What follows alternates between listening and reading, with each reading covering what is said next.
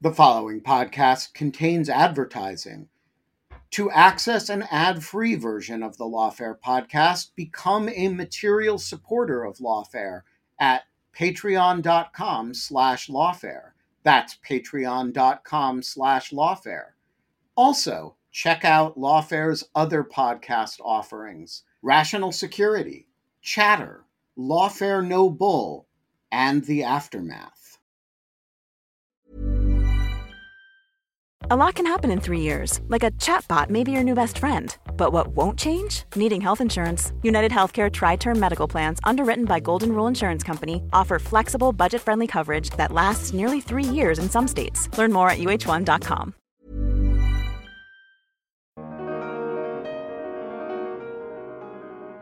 I think sort of another way of reading that is Justice Jackson saying, please do not read Tamina as us upholding some common law version of Section 230 in the absence of us actually saying anything about Section 230. So do not overread Tamina. This is sort of how I read it for all the sort of Section 230 heads out there who are trying to figure out to what extent Tamina does or does not impact the thing that they really care about, which is not necessarily Section 230, but the substantive question of whether or not platforms should ever be held liable for third-party content.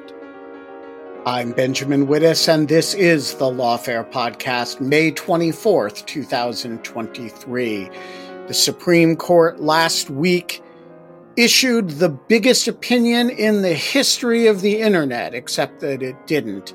Rather, it issued an opinion in a case involving the Anti-Terrorism Act and the Justice Against Sponsors of Terrorism Act, finding there was no cause of action and thus dismissed for further consideration the biggest case in the history of the internet.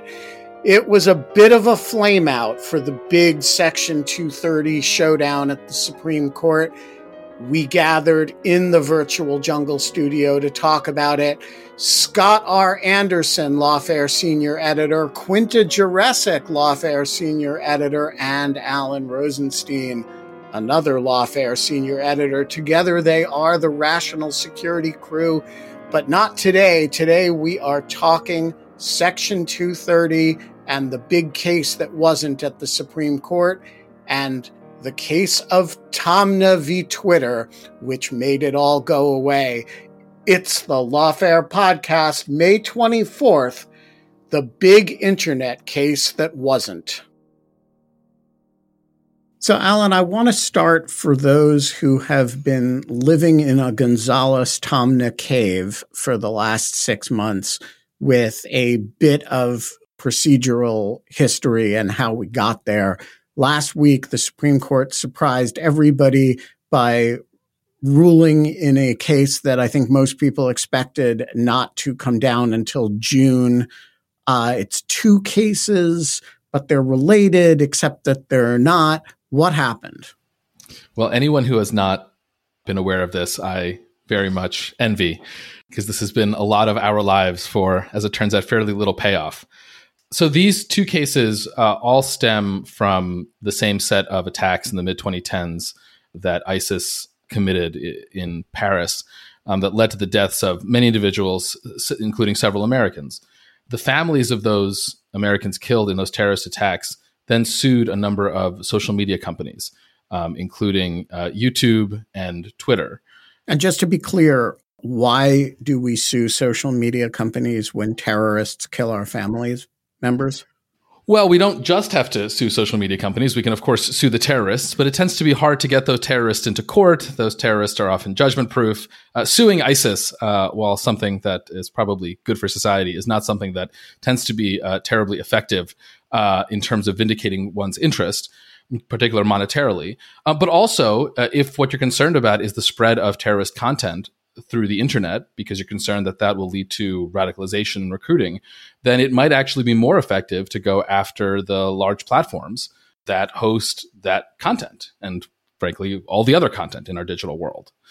So the plaintiffs, the families of these victims, sued YouTube, which is owned by Google and Alphabet, and they also sued Twitter, alleging that these 2 companies had effectively aided and abetted the terrorist attacks Not directly in the sense of knowing that ISIS was going to commit these attacks and helping them to commit those attacks, but just generally by providing services to ISIS. And the specific services was allowing ISIS to use Twitter, allowing ISIS to use YouTube.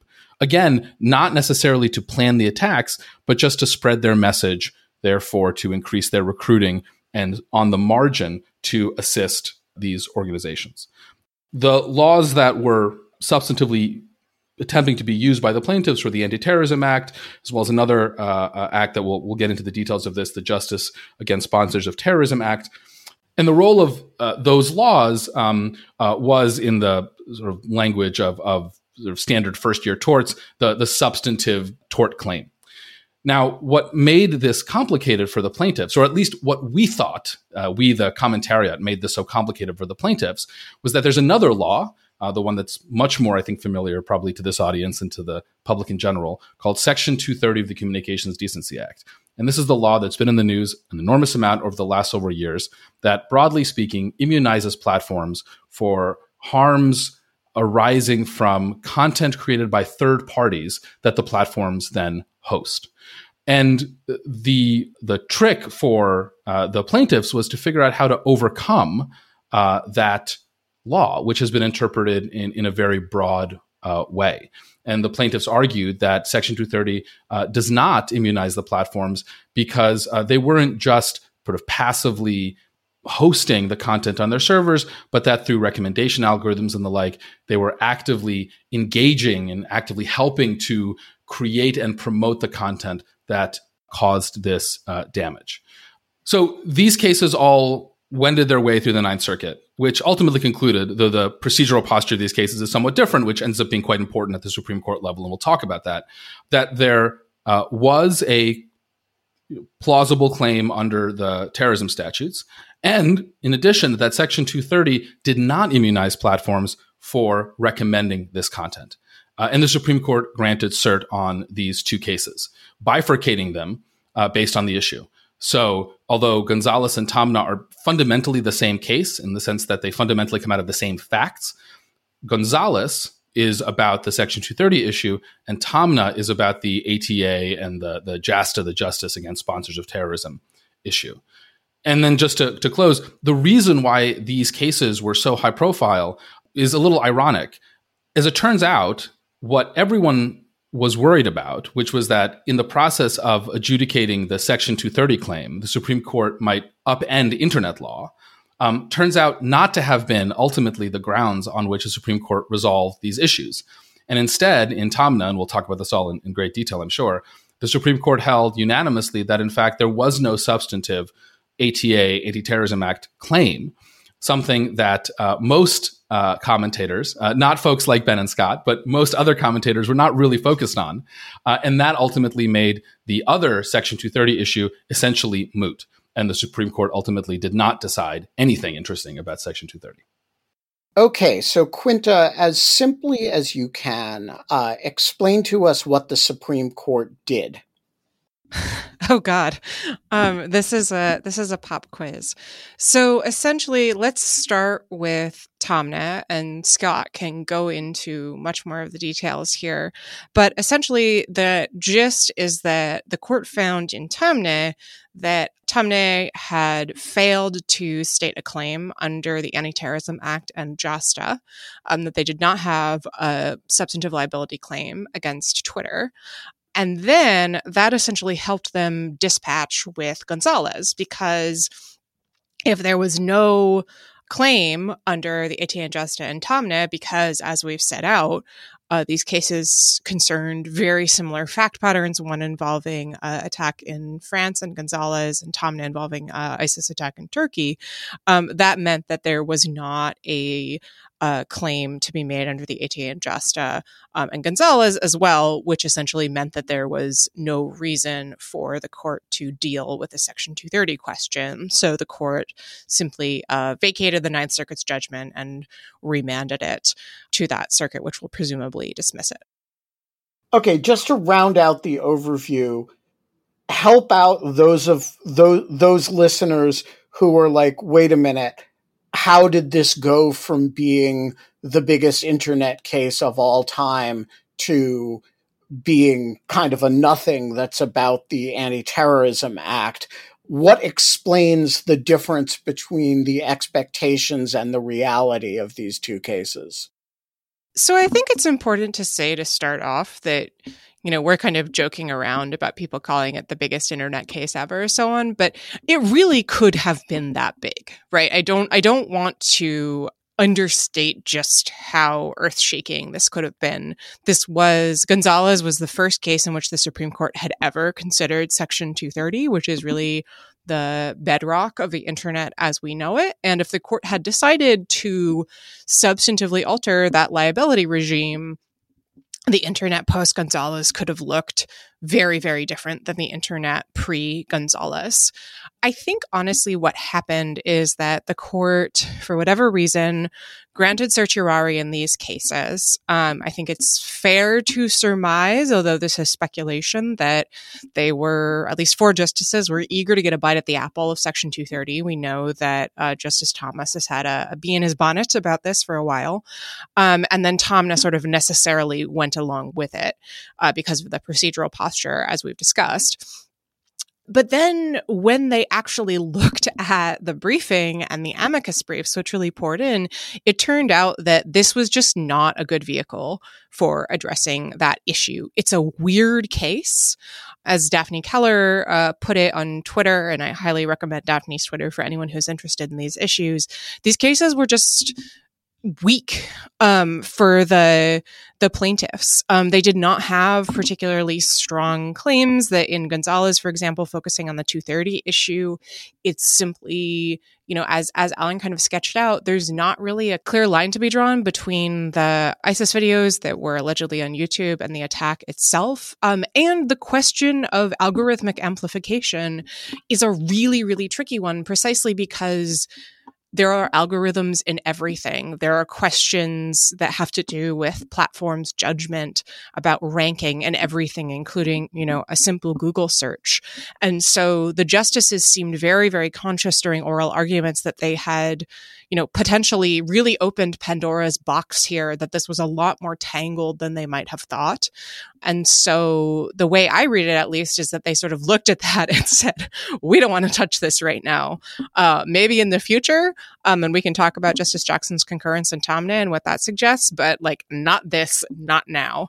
And so I think it was pretty widely suggested after oral arguments, which went pretty terribly for the petitioners in Gonzalez, that the court might figure out a way to dismiss the case as improvidently granted. That's not exactly what they did here, but it has a kind of the same energy, just saying, we don't want to touch this right now.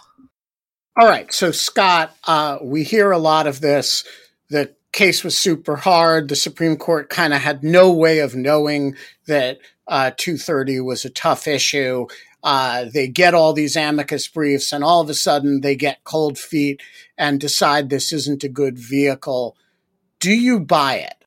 I'm not sure it's 100% right. Most of the commentary on this case has come from people who focus on Section 230 because that's really the grab. And there's a very big community of those people out there, particularly on the internet, not surprising, who talk about 230 a lot and its implications. And this case obviously has implications for 230.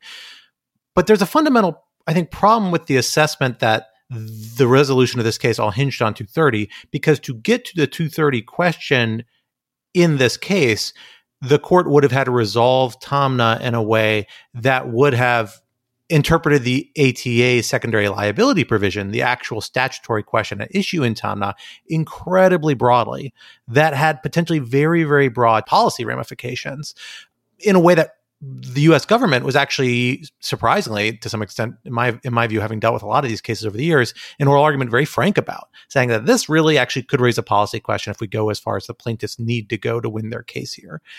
And I think when you see the case in that light, when you look at it as saying, well, we've got to pass through this gate first, meaning the ATA gate, to even get to this 230 question. And then also you have to deal with the fact the U.S. government's raising genuine national security policy concerns and non-national security policy concerns, economic policy concerns, with the conclusion that the court would have to reach 230 questions. This is why I was pretty dubious from the outset that that this case was ever going to hit 230, as I know you were as well, Ben. And I do think there's a little bit of a hammer and nails issue here for people who are seeing all of these developments through the light of Section 230. I think there's certainly, the grant of certiorari may have been motivated in part by a desire to look at and discuss these 230 issues. The actual resolution of this case, I suspect, had at least as much to do with discomfort around the ATA holding itself. Yeah. So the only bit I want to add to Quinta and Scott's sort of excellent description of what's going on here is that, although Scott is right that, to do this the right way, you'd have to first decide the kind of Tomna issue in favor of the plaintiffs, and only then would the 230 issue be relevant. In reality, the Supreme Court can do whatever it wants. So if they really wanted to talk about 230, they could have decided Tomna and then just decided the 230 case and just ignored the fact that it all be dicta, because again, magic wizards can do whatever magic wizards want to do. That's the great part of being the Supreme Court. The reason that they didn't answer the 230 question after telling everyone that they wanted to answer the 230 question, because of course they granted certiorari on the 230 question, has to do with, I think, just the complexity of 230. And here's where I depart, I think, a little bit from the consensus that this was a quote unquote bad vehicle for discussing the 230 issues. This wasn't a great vehicle for all the reasons that Quinta and Scott have mentioned, right? The weirdness around there being a additional issue around the ATA and JASTA, the fact that this was not sort of Heartland 230. This was really about recommendation algorithms rather than other parts of 230. But I don't think that there are substantially better vehicles, frankly, for dealing with 230, because the real problem is just that 230 is exceptionally hard to figure out. It's a very, I think, ambiguous statute. It has enormous stakes because it is the foundation of the modern internet. And tiny changes to it will have profound ramifications. And there are weighty interests on both sides. So although it may be the case that this was not the best vehicle for 230, there are no good vehicles for 230. It's always going to be an absolutely difficult case.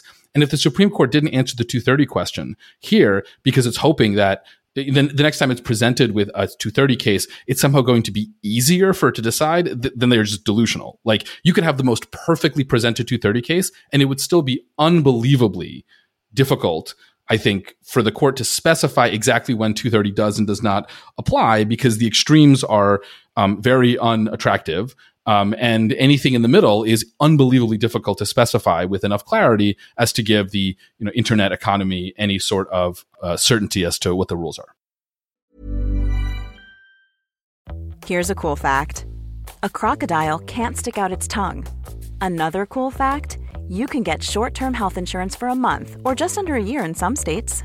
United Healthcare short-term insurance plans are designed for people who are between jobs, coming off their parents' plan, or turning a side hustle into a full-time gig. Underwritten by Golden Rule Insurance Company, they offer flexible, budget-friendly coverage with access to a nationwide network of doctors and hospitals. Get more cool facts about United Healthcare short-term plans at uh1.com.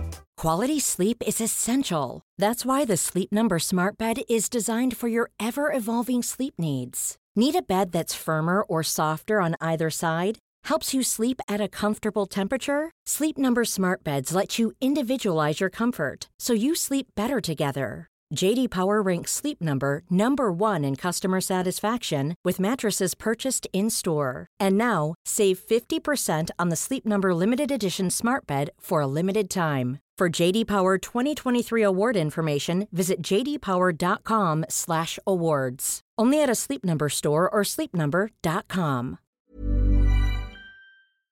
Hey, Lawfare listeners, Ben Wittes here. Want to tell you about the first time I got a report from the folks at Delete Me. It was shortly after I started using the service back in 2022, and they sent me their first privacy report. I have since gotten 8 others, and it contained some shocking information.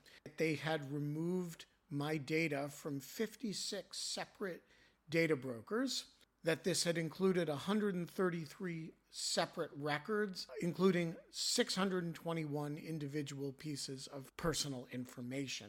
The data broker with the most information about me was a company I'd never heard of called People by Name. And here's the thing. Since then, every couple of months, I've gotten another privacy report from Delete Me, and it always contains more information that they have removed from the data brokers about me. In the second report, they informed me they had removed my stuff from 41 data brokers, and that the one with the most information about me was called HLEC. I have no idea what HLEC is. So the other day, I got my latest report, and it includes 15 more data brokers with my personal information, 113 pieces of personally identifiable information. Big culprit this time is something called My Life. Well, I want to tell you that they don't have My Life anymore. And that is why I recommend Delete Me. As this little anecdote shows, there's a lot of my data out there, and these companies keep acquiring it and making it available to anybody who can pay. And I have slept a little bit more easily ever since I found a solution to this problem. And I want to stress, as I do every time, that I started using this before Delete Me started advertising with Lawfare. Delete Me finds and removes any personal information you don't want online, and it makes sure it stays off. And that's the point of this little story, that, you know, they keep coming back. You can get it removed once, but they'll put it back, and then Delete Me comes and takes it off again. It's a subscription service that removes your personal information from the largest people search databases on the web, and in the process helps prevent potential identity theft, doxing, and phishing scams. Delete Me sends you regular personalized privacy reports, just like the ones I've been describing, showing what info they found where they found it, and what they removed.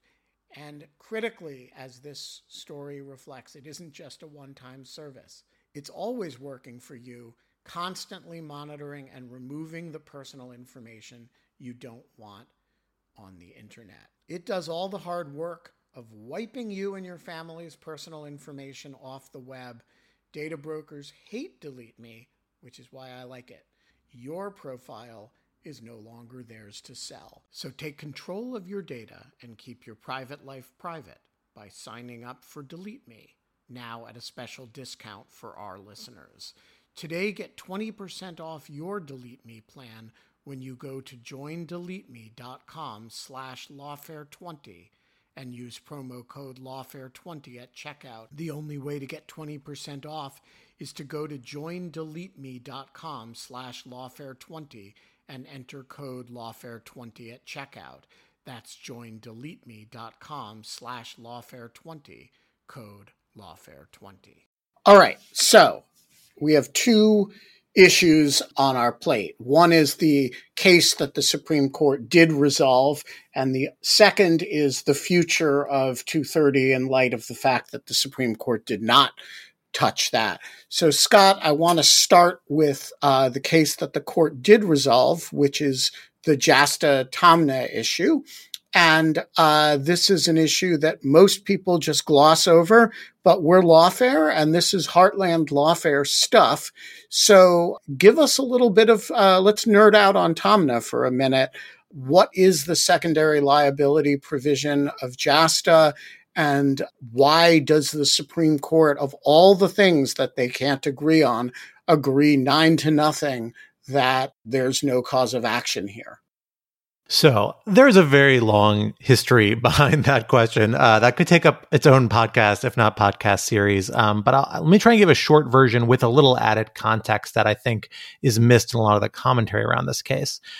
The underlying statutory cause of action, the thing that allows people to sue that's at issue here, is the Anti-Terrorism Act civil liability provision. That's 18 U.S.C. 2333 for anyone reading along at home.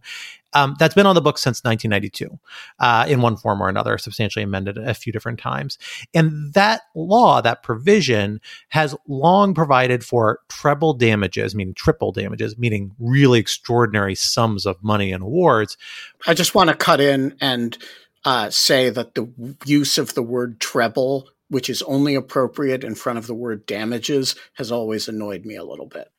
I myself as well, especially because it sounds like triple. So it's very confusing because it just means triple, but they say treble damages here. And if you're a musician, then you think of the treble clef. So it's really, there's a lot to unpack here. It's screwed up from all sorts of directions. Agreed. The basic issue with this statutory provision is that Congress gave a pretty broad cause of action for people, specifically Americans, affected by acts of terrorism that ties the claim to all sorts of other references to terrorism in U.S. criminal code and actually potentially state law and other law provisions, which makes it very open-ended and very unclear and ambiguous exactly where the parameters of that liability is. And so for the 30 odd years this law has been on the books, we have seen this constant battle and struggle between, usually up to the courts of appeals. Supreme Court very rarely gets involved, but lots and lots of cases trying to get to the Supreme Court, trying to figure out, well, this very broad, open-ended, poorly worded statute that Congress has enacted, what exactly does it make people liable for and what it doesn't? And because it's so broad and because it provides such huge sums of money, there's a big incentive there for plaintiffs and then attorneys who like to represent plaintiffs to pursue innovative causes of action. Because if you pursue 10 cases, maybe you only win one, but that one will pay off for the other 9. So you get a lot of very innovative litigation around how to interpret this cause of action. And on top of that, these are very, very sympathetic plaintiffs for very good reason. These are Americans who've been often injured by terrorism or had family members killed by terrorism. There are also sometimes other plaintiffs, but that's kind of the most traditional name or focused on plaintiff. And they have a lot of support from Congress. And so we see this case where we have seen interpretations of the statutory provision that are very broad get knocked down by federal courts, and then Congress steps in and enacts a provision that kind of reinstates and sometimes tweaks a little bit what the interpretation was. That's what happened with the civil liability provision that's at issue here in JASTA, a 2016 law that Congress enacted over President Obama's veto, in part mostly because of a different provision of the law that had to do with Saudi Arabia and reinvigorating 9/11 related claims against it. This provision that reinserted this secondary liability argument basically was meant to reverse a judicial decision that had said, no, the original broad language of this civil liability provision didn't allow for secondary liability, meaning liability for someone who just aids and abets or assists or conspires with or otherwise facilitates a direct tortfeasor, somebody who actually is doing a wrongful act. And it reinstated it by inserting this language that says essentially a person who may be held liable who aids and abets by knowingly providing substantial assistance. That's the key language the court's interpreting here. And then it does two kind of wonky things. First, JASTA says in the text, hey, we at Congress in enacting this law are trying to establish the broadest possible basis for allowing for civil liability in regards to terrorism. Just kind of a statement of purpose and intent. And then they say specifically in regards to the secondary liability provision, this should be interpreted in light of Halberstam v. Welsh, a 1983 DC Circuit case that is kind of a seminal case in laying out the common law principles of secondary liability. The plaintiffs in Tomna, and they're not alone in this, have interpreted this provision, which is going through now its own evolution and series of cases and challenges, interpretations through a variety of courts of appeals in the United States. This isn't the last we've heard of this provision, possibly even before the Supreme Court, although I kind of doubt the Supreme Court will take it up again.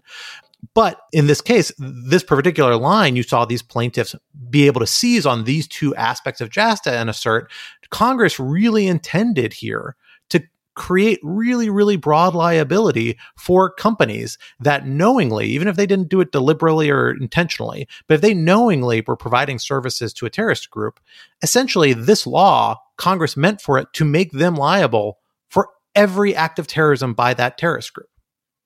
Not for just the specific act, because these plaintiffs couldn't allege and didn't allege any specific relationship between the services that Twitter and these other companies provided to ISIS and the actual attack itself. That was the theory the Ninth Circuit bid on and allowed the case to go forward. And it's worth noting here that decision, and the decision here is based on a motion to dismiss. It doesn't mean that they're actually determining final liability. It's a determination that basically allows the matter to proceed to trial and particularly to result in discovery. So Twitter and these other companies would still have the chance to affirmatively prove, no, like we didn't do anything to facilitate this. But this is all based on the legal theory, the allegations the plaintiffs put forward. And assuming they're correct, are they stating something that's legally available? In my view, I'm not surprised that the Supreme Court wasn't willing to go that far. Because again, we saw the US government kind of in slightly guarded terms, or frankly less guarded than they often are in this litigation, say during oral arguments, this is a dangerous scope of liability to put out there. It creates all sorts of foreign policy and all sorts of economic policy questions and problems for us. It can chill all sorts of very, very good behavior we don't want to chill companies from doing. And for that reason, I wasn't terribly surprised to see the Supreme Court come in and say, well, we're not really willing to go that far. We're going to stick to common law, aider and abettor principles, even though Congress did say we want to embrace the broadest possible liability in JASTA. And even though there are lots of ways to read Halberstam v. Walsh, where you could read it to imply much broader liability, the court declined to do that. They said, no, you really got to look at core underlying common law principles. That implies that there has to be some relationship that the court fudged with between the act itself and the secondary assistance, the aiding and abetting that's taking place. And then that there also has to be some, not just knowledge, but some sort of kind of intentional participation. And that's where we saw the court come out 9-0. Yeah. So can I try to just summarize that and see if you agree with the following very crude summary? Supreme Court basically says, hey, if you're providing services to the general public and you have no reason to know you're dealing with terrorists and they're using your service like anybody else in the context of a giant operation, whether it's, banking or communications technology or whatever, you're not reasonably described as aiding and abetting. And there has to be some more intentionality or something more proximate to the act that you're accused of aiding. Is that a fair summary? Yeah, exactly. There has to be more of a relationship there. The proximate cause language, which is how I tend to think of this, is one that the court did not use and actually does kind of apply to slightly different concept. But basically, it's the overall relationship. And so there's a super fact-heavy inquiry. There's ways lots of other courts could have approached this, but and that different courts will interpret the same standard to very different fact patterns, potentially very different ways. It gets hard to pin down because it's ultimately about this relationship and this very specific set of facts. But the Supreme Court gets to draw the line where it draws the line. And in this case, it said, well, this set of facts just doesn't reach up to this bar that we're setting. All right. So, Quinta, there is a sole concurrence in this opinion by the new justice, Justice Ketanji Brown Jackson, that seems anxious about the flip side of what Scott is saying. That is the degree to which this case might preclude actions. It's vaguely worded, but how do you read it? I found Justice Jackson's concurrence really interesting, particularly read in light of some of her questions during the Gonzalez oral argument. So during that oral argument, she'd raised questions about how Section 230 should be interpreted that indicated that she was sympathetic to a view of the statute that would constrain the liability shield, perhaps for platforms that took, greater steps to protect users from dangerous material. So sometimes this is described as a sort of Good Samaritan vision of the statute, which I think suggested to a lot of people listening and to me as well that she was maybe a little more skeptical of the position of Google and other corporations that use Section 230 to shield them from lawsuits. So with that in mind, I found her concurrence in Tomna very interesting. She basically, as you say, it's very vaguely worded. What she essentially is saying is, she writes, I join the opinion of the court with the understanding that today's decisions are narrow in important respects. And that's essentially the point of her 2-paragraph concurrence, that we're operating here on a very limited factual record. She says explicitly, other cases presenting different allegations and different records may lead to different conclusions, and then suggests that the general principles of tort and criminal law that the court used to inform its understanding of the ATA and JASTA may not apply in other contexts. So I at least read that as Justice Jackson saying, hey, try again with another lawsuit, maybe under a different cause of action. I'm definitely open to, hearing these kinds of suits in the future. Yeah, and just to jump on that, I think sort of another way of reading that is Justice Jackson saying, please do not read Tamina as us upholding some common law version of Section 230 in the absence of us actually saying anything about Section 230. So do not overread Tamina. This is sort of how I read it for all the sort of Section 230 heads out there who are trying to figure out to what extent Tamina does or does not impact the thing that they really care about, which is not necessarily Section 230, but the substantive question of whether or not platforms should ever be held liable for third-party content. And there's actually one other caveat or carve out the court makes that's worth flagging that's kind of interesting and may kick up another round of litigation down the road if the plaintiffs are allowed to amend their complaint. The majority specifically, or the court, I should say, specifically notes that there's a set of allegations that they distinguish from this treatment, at least in theory, or at least potentially distinguish. And that's specific to Google, an allegation that YouTube, which is owned by Google, had essentially taken in ISIS-related videos and somehow reviewed and approved them as some sort of revenue sharing system. And they specifically single out these allegations, implying that the same legal standard or the same conclusion might not apply if you assign the same legal standard here. Even though, kind of interestingly, I still think it's a fairly passive system in terms of direct active involvement, but perhaps the review element is what they see different, perhaps the involvement of revenue sharing. It's not 100% clear. Here they say, we're not going to reach this because the plaintiffs actually didn't allege in their initial complaint, make any factual allegations to support this. We have no way of knowing whether this is actually a substantial assistance or not. Basically, no one have enough actual alleged facts to reach any sort of legal conclusion. But in theory, the plaintiffs may be allowed to amend their complaint to fill in those facts and come back, and the Supreme Court has left the door open to that part of their claim. All right, so let's turn from here to 230, which is the dog that didn't bark, or the elephant that wasn't in the room, or maybe the elephant whose ghost was in the room. Alan, what happens to 230? We've had a big set of dust-ups in the lower courts about it.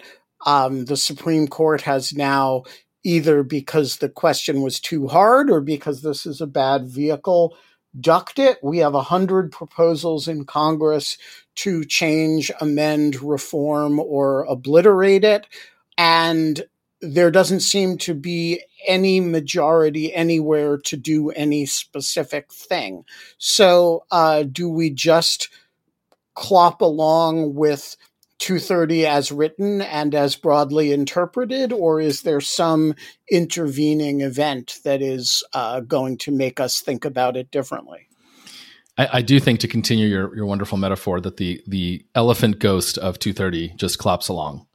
We don't know what happens next. The jurisprudential effect is that nothing happens, and we just continue to fight over 230, and the lower courts continue to fight over it.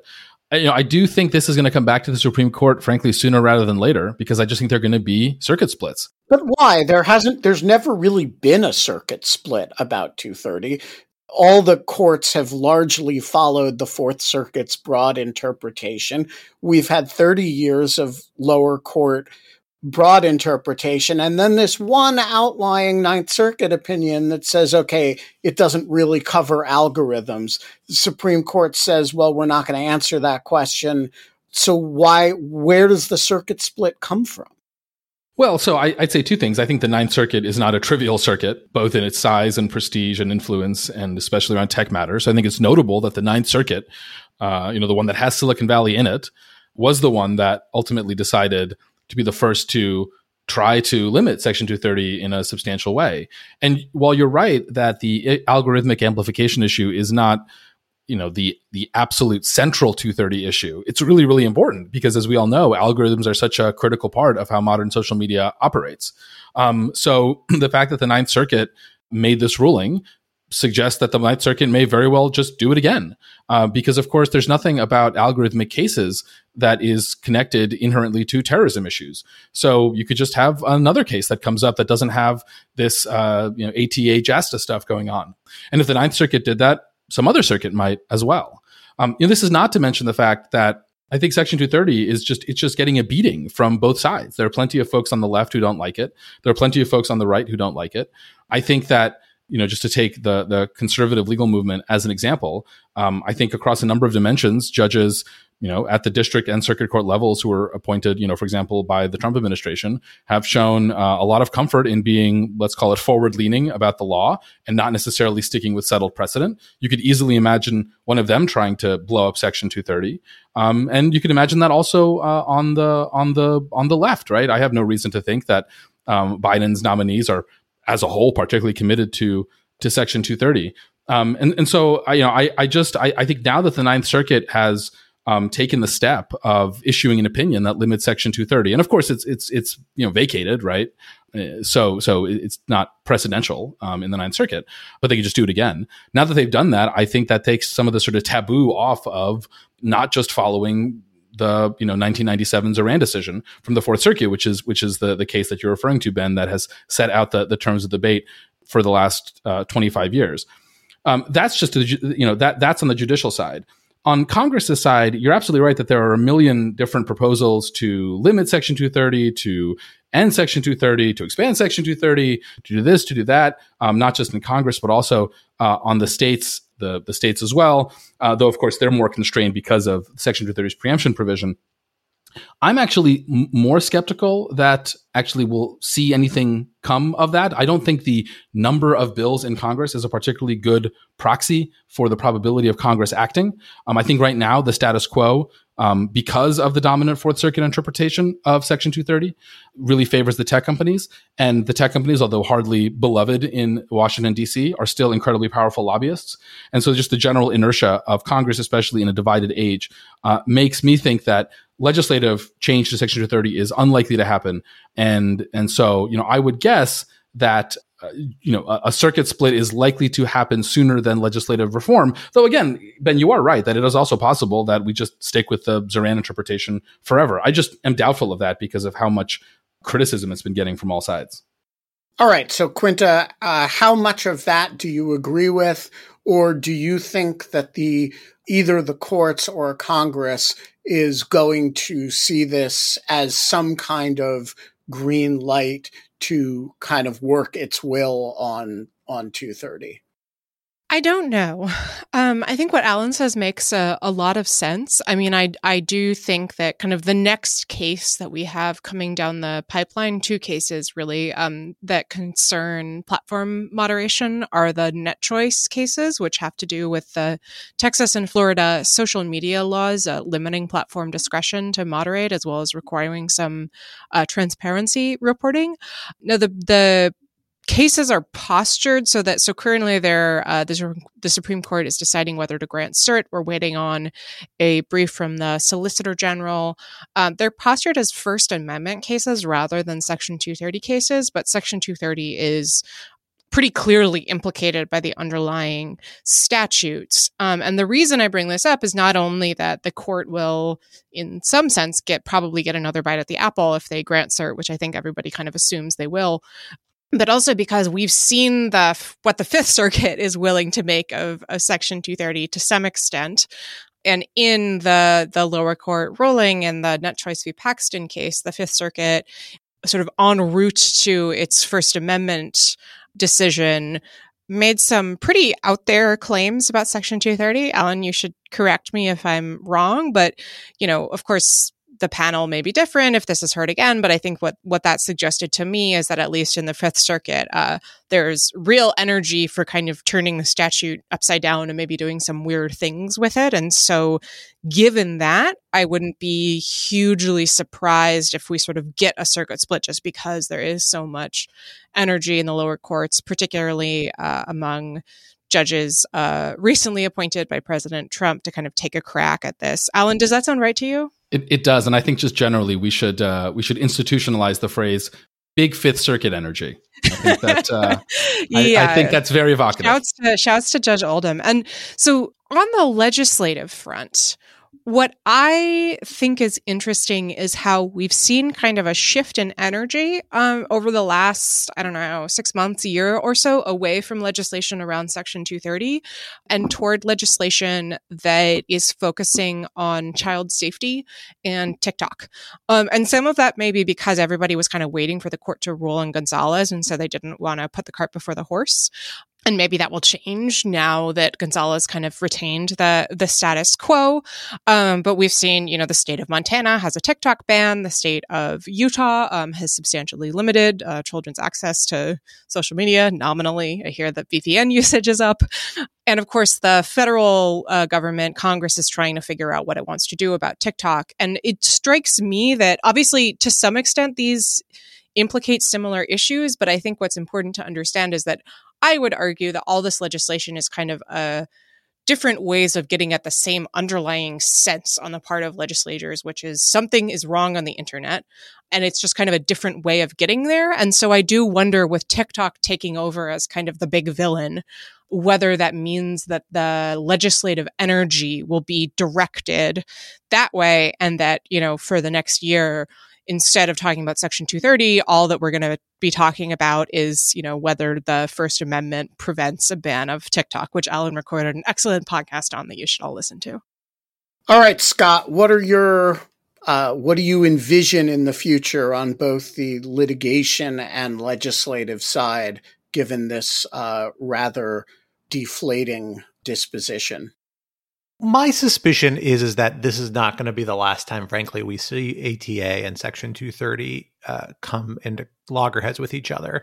They're very curiously kind of oppositely situated statute. The ATA, you have incredibly broad cause of action that Congress has framed even more broadly in statements of intent and purpose. That's open to lots of interpretation and provides a financial incentive to lawyers and plaintiffs to go ahead and interpret innovatively and pursue litigation aggressively to pursue novel interpretations of. And then you have Section 230, a very broad protection from liability, but that nonetheless people think is vulnerable or might be prime for being contained in different ways. And by the way, they both deal with social media companies and internet companies, which are used widely by terrorist groups for a variety of purposes, because terrorism is ultimately a social endeavor. It is kind of a very, very uniquely situated pair of statutes that we're seeing come into loggerheads here, but I'm not surprised to see it. I actually had a project I was getting primed to start when cert got granted, looking at these two statutes, and now I'm going to pick it back up now that this case has been resolved, because I think we're going to see other areas where we're going to see plaintiffs attacking internet companies using ATA potentially validly, and then pushing against the limits of 230 in various regards down the line. I think we've seen a couple of cases actually already begin to percolate up. And that's setting aside the possibility that, as they have in the past, Congress could step in and enact legislation that further broadens aiding and abetting liability and may open up even more cases like this again in the future, if not this specific case. I doubt they'll go quite as broad as the plaintiffs had to do in this case, but they might find some other ways to ratchet the opening for liability a little further that are going to open similar cases. And so we might see very similarly situated cases back before a court somewhere sooner than we think. Well, we are going to leave it there, but this wouldn't be rational security if we didn't leave you with some object lessons. No, that's a joke just based on who is present for this conversation. I was momentarily panicking. We are going to leave it there, and there are no object lessons on the Lawfare podcast, although y'all should listen to Rational Security, where you can hear Quinta, Alan, and Scott with object lessons. Thank you all for joining us.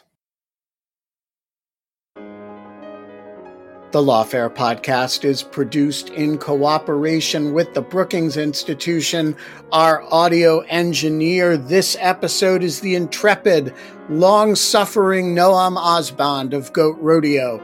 Hey folks, are you a material supporter of Lawfare yet? Because if you're not, there's this thing I want you to do. I want you to go to patreon.com/lawfare and sign up to be a material supporter. You'll get ad-free podcasts. You'll get ad-free Rational Security. You'll get special events like our classes that we sometimes teach.